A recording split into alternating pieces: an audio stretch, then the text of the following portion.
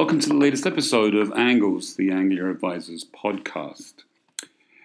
Many within the financial industry are often, and correctly I might add, accused of actively choosing to surround their subject matter with a wall of deliberate complexity, excessive legalese, unnecessary acronyms, hard to understand mathematical concepts, selective history, outlandish claims, all in order to keep the layperson out of the loop, while the smart financial advisor guides you through this swamp of information. It makes them feel important and, they think, look knowledgeable. Don't worry, says the typical financial advisor, just get on with whatever it is that you do in your life and I'll understand all this stuff for you.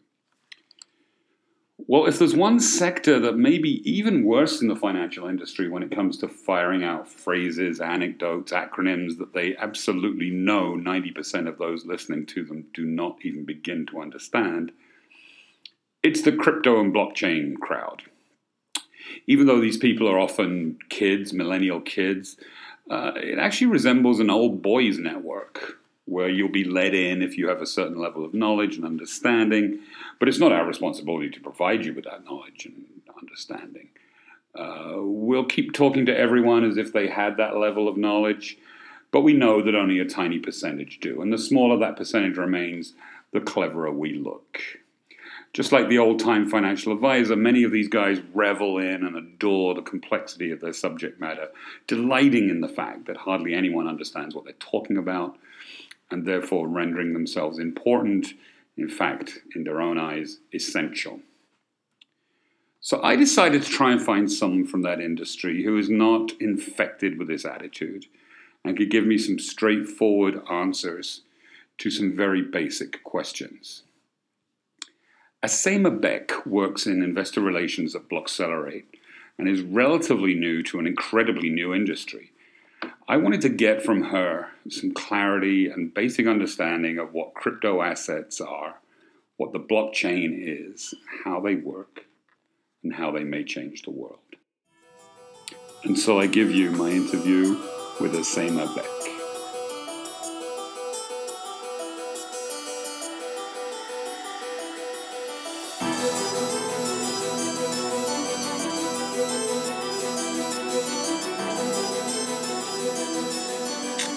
Hey, Asema. Hi, Simon. How are you? I'm good, and yourself? Very, very good. Very good to connect with you. I'm looking forward to this, because I have a lot to learn on this subject matter. And so I really appreciate you coming on. We're going to talk today about cryptocurrencies, the blockchain. We have a few sort of ground rules about vocabulary, which I'll explain in a moment. But really what we're trying to do, at least in the first part of this podcast, is to search for some clarity in terms of the vocabulary and the component parts of this debate. So before we get into the more subjective ideas about where this can go, is it not a good idea, I want to get real clarity, understandable descriptions of what we're talking about here. Cryptocurrency and the blockchain, I really want to treat those two as two different items. And they are. Yeah, that sounds like a way to go forward, Sema? Yes, absolutely. I agree with that. I think we need to treat those two things entirely differently because the underlying technology that is worth mentioning and that's golden at this point is blockchain, and cryptocurrencies is just one of the elements of overall crypto assets. So let's treat those two things separately. So, but before we do that, let's learn a little bit more about you. Have you always been interested in this world? How did the path lead you to blockchain and crypto assets? Well, my background is quite unique in a sense. I'm not coming from technological background or heavily financial investment types of background.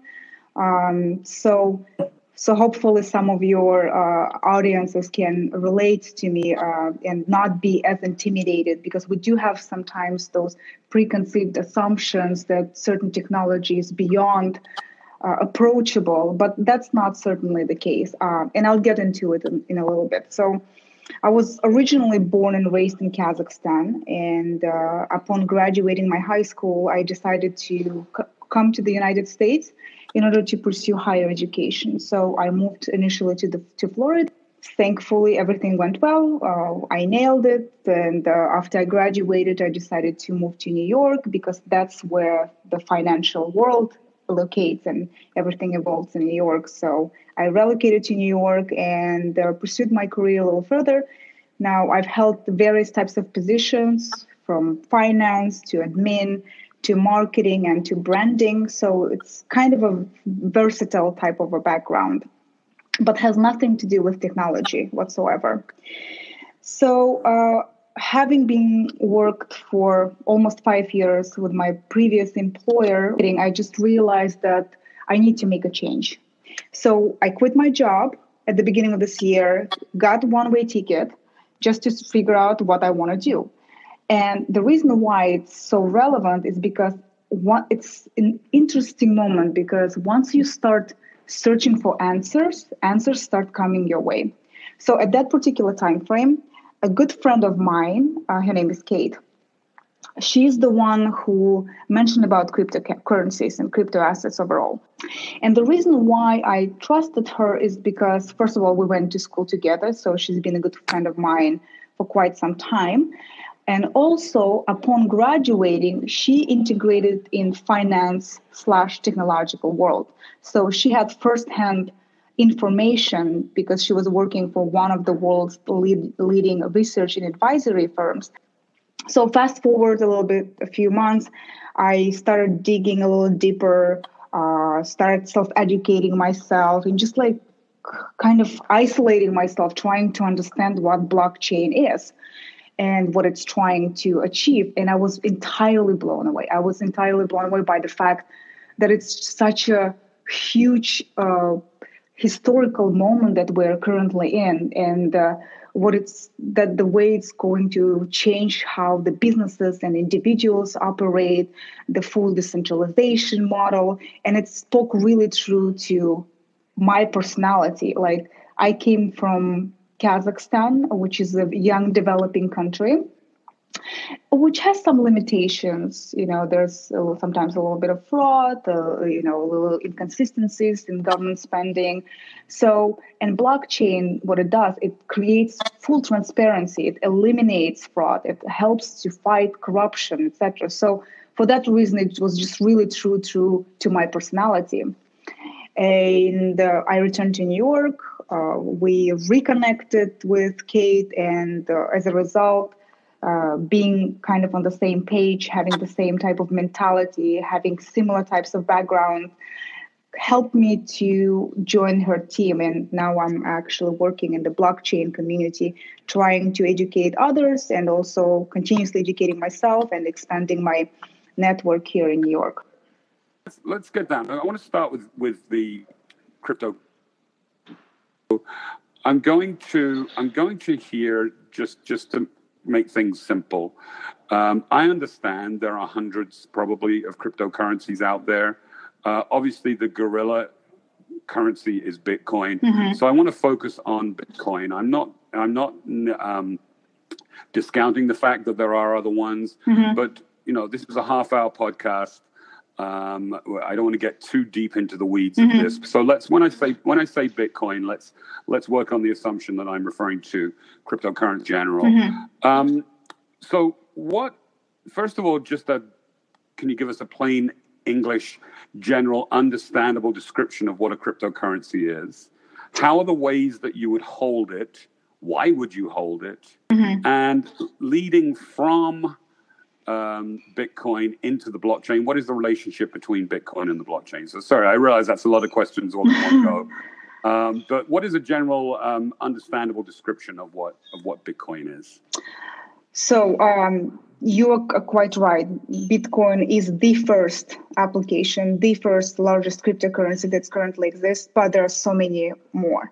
Now, when we talk about blockchain and cryptocurrencies, I just want you to keep in mind when you say crypto world, and it's derived from the word cryptography, we're talking about crypto assets. And crypto assets have multiple legs. Cryptocurrencies being the first fundamental use case scenario. Mm-hmm. So let's talk about Bitcoin. So what ultimately Bitcoin is? Bitcoin, if you think about it, it's just a money that's been invented recently and introduced on the internet. As simple as this. So think about it as it's in a digital form and can be sent and received just like an email. Now, there are certain advantages of this, especially in developing countries where, for example, banking system is not as well developed as here in the United States, or when there are certain traditional financial instruments like checks or paper money are not certainly suitable with our digital lifestyle. And hopefully you agree that we gradually kind of getting into the digital lifestyle. So that's an alternative to fiat or paper money, Bitcoin. And the reason why a lot of people like to use Bitcoin, as I said, in third world or emerging markets, is because it's faster. It is less expensive in certain cases. It's more transparent. And a lot of people kind of don't have to worry about disclosing their identifications because sometimes it can be stolen, for instance, by scammers. So that's pretty much in a nutshell what Bitcoin is. So the part of the reason, I guess what you're saying is part of the reason that it's so prevalent in what you might call emerging market countries is there's less of an infrastructure to get rid Absolutely. of Yes. Bitcoin. Okay. Whereas in the United States or in the UK, you have very, very heavily established financial institutions and financial structures that would need to crumble, if you like, for Bitcoin to dominate. Exactly. So what are the ways that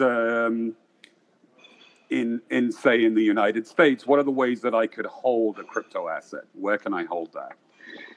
Well, in United States, for example, the way I got, for example, my first Bitcoin is that I simply, did the research and realized and learned where, for example, Bitcoin is being available. And there are certain exchanges online where you connect your credit card and you simply purchase and exchange your fiat money to Bitcoin. And here we go, you have your digital currency.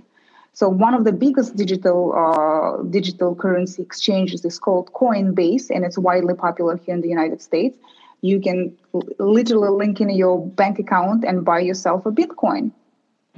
In the same way that you might buy a stock on Charles Schwab or exactly. It ultimately helps you to become your own bank without relying on third party. I don't need, for example, and that's why I'm getting into how Bitcoin is connected to the blockchain. I think the predominant importance relies under Bitcoin's technology called the blockchain. And this word blockchain has been used in various types of governments or companies or corporations, and they want to implement their own blockchain. But why Bitcoin has survived for so long, it's been actually more than 9 years, is because the blockchain, the one that Bitcoin has, is the fully decentralized peer-to-peer type of a blockchain, which means it eliminates the necessity to rely anymore on the third party. Meaning, before we get into that, and that's actually what my next question is going to be is regarding that. I just want to focus a little bit more on this, on Coinbase and the actual mechanics of owning. So, if you can own presumably pieces of a Bitcoin. You don't have to buy one Bitcoin, right? You can own 0.3% of a Bitcoin or 0.4 or whatever it is.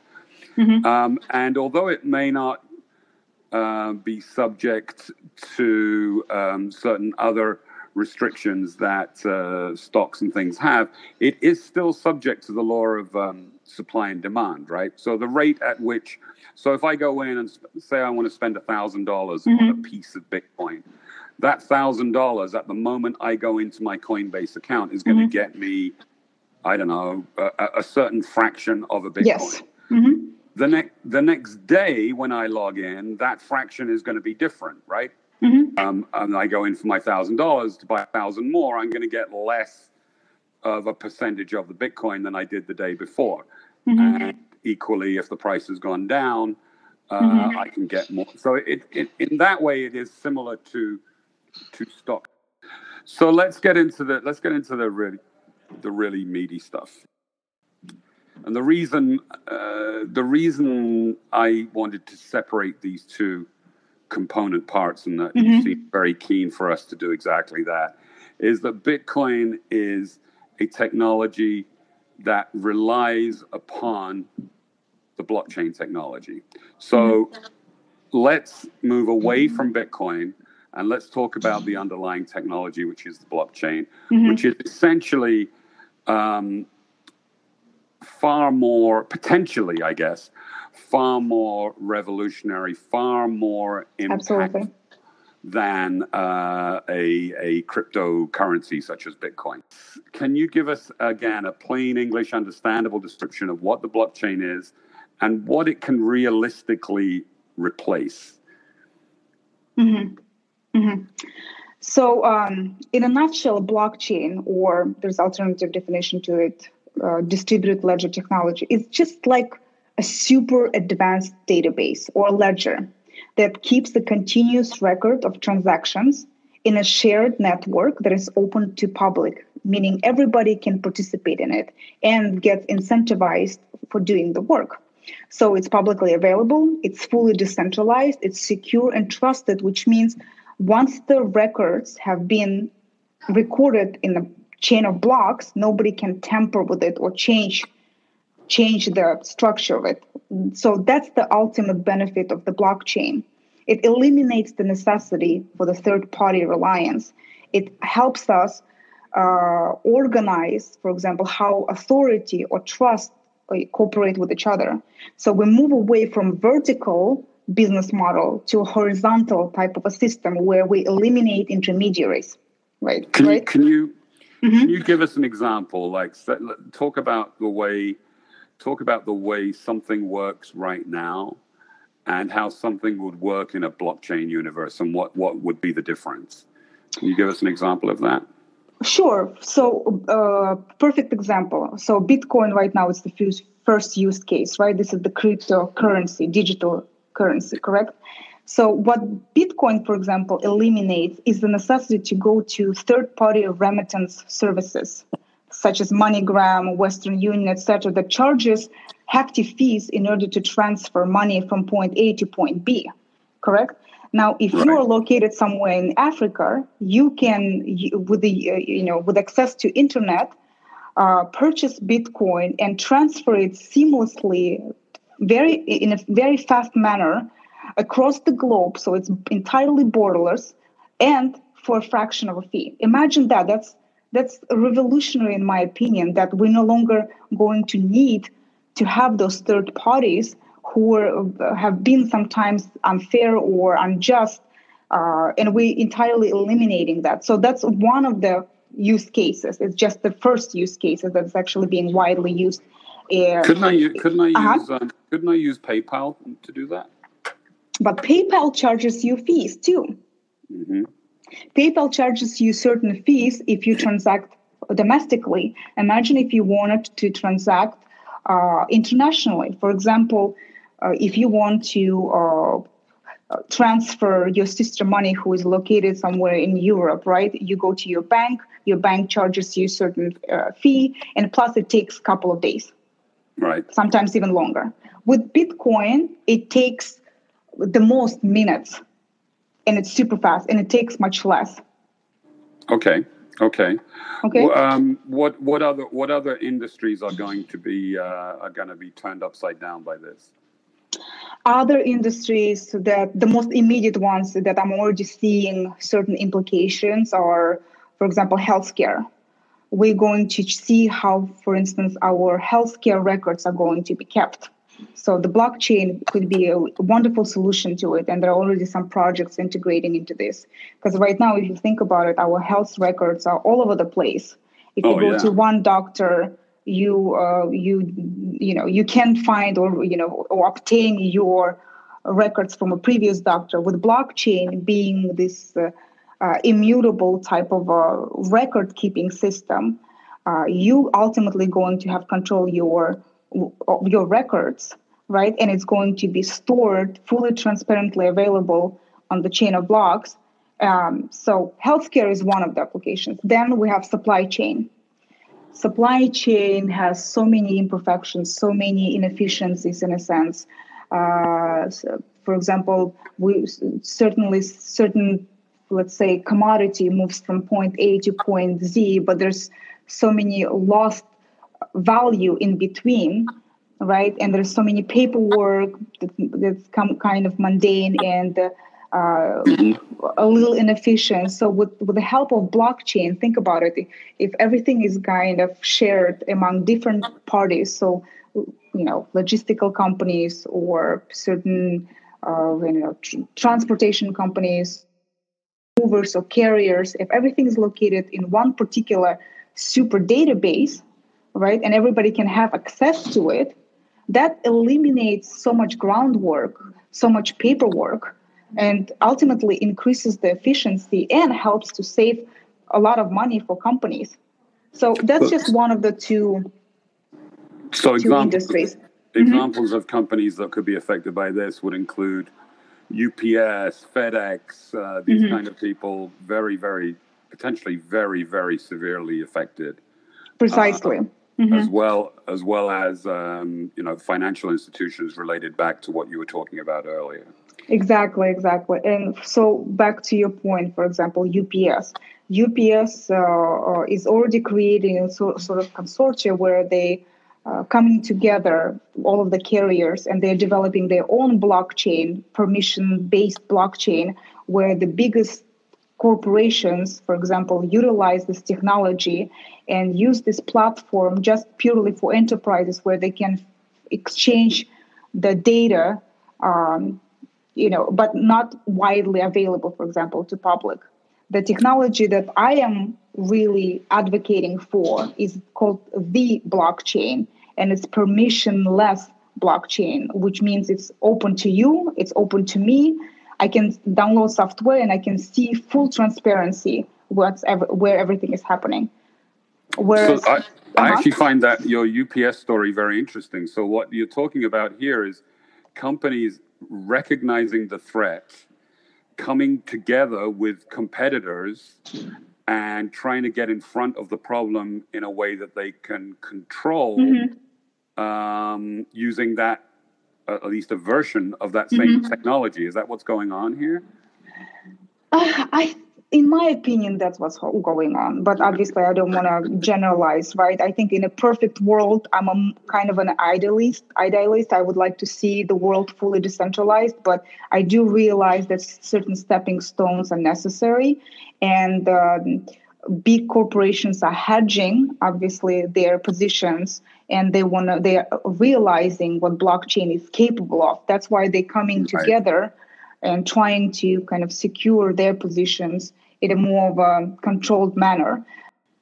So I'm going to assume from what you've said that there are a lot of very powerful people, companies, even industries that are going to be potentially negatively impacted by this technology.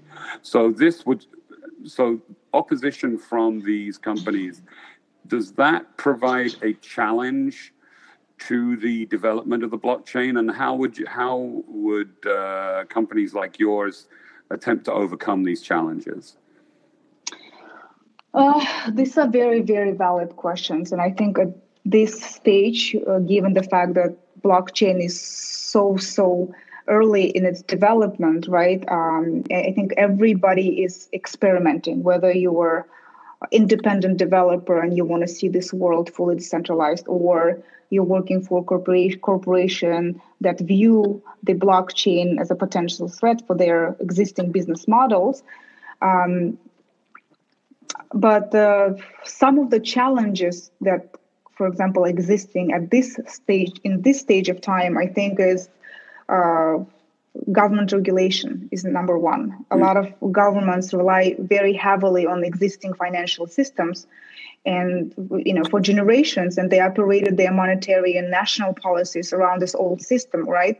And they view blockchain as a threat, coupled with a lack of understanding. So what needs to happen is that governments need to be educated, and certain framework and certain support infrastructure needs to be facilitated if we want the blockchain to be fully mass adopted. So another significant challenge right now that's kind of for tarnishing this technology in mass adoption is technological challenge in itself. So it's security of the blockchain, right? It's a scalability issue or the speed of transactions, for instance. So Bitcoin, given the fact that it's first one, it's highly I would say, inefficient when it comes to speed of transactions. I believe there's only 4 transactions per second, whereas if you compare it with MasterCard or Visa, they do millions, if I'm not mistaken. So those types of things need to be worked on, and I think developers are diligently working and trying to address those issues, and we're going to see the next generation of blockchain companies coming into play. If you think about how internet came to existence, internet had a lot of obstacles at the beginning, right? We didn't know what internet was. When I remember when Bill Gates was trying to explain what software was, people could not grasp how something so intangible can have value and be so disruptive. But if you think about where we are right now, we don't even think, for example, how our phones operate or what goes are underneath our computer system, for instance. Everything is just working so seamlessly. So we're going to get to that stage where everything is going to be working so seamlessly and people are not going to even notice. Everything is going to be kind of underneath the surface.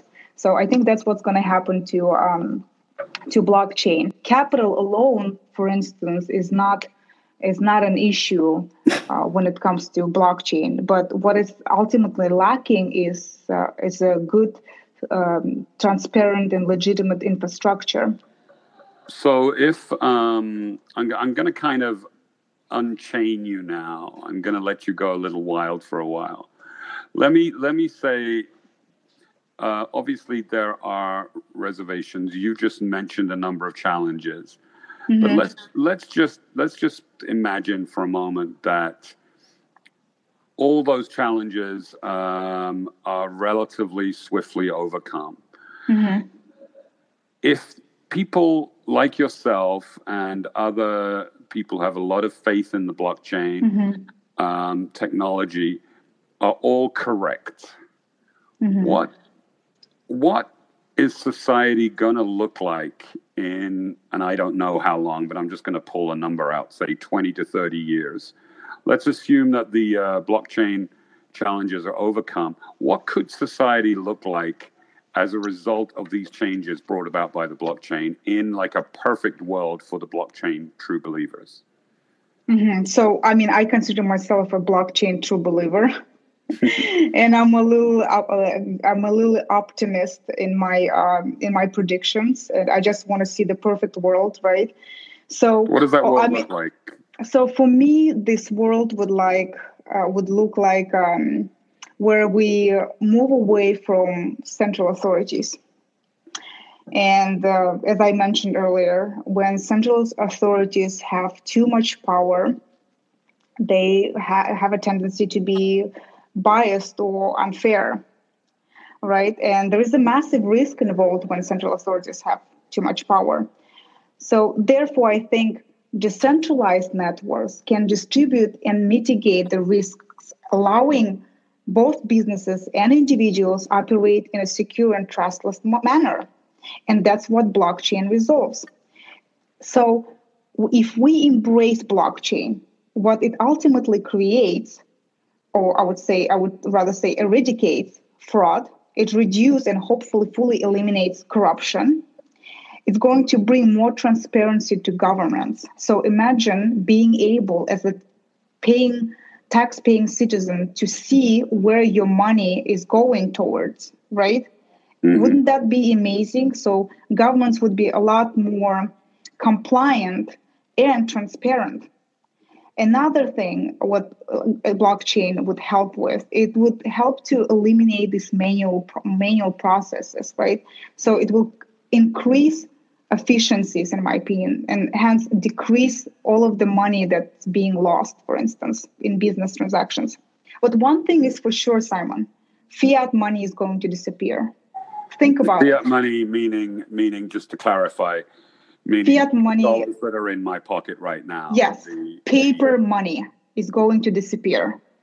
If you think about it, I think, if I'm not mistaken, almost 90% of all of our transactions right now currently conducted digitally using credit cards. So we're not far away from full digital implementation of currencies.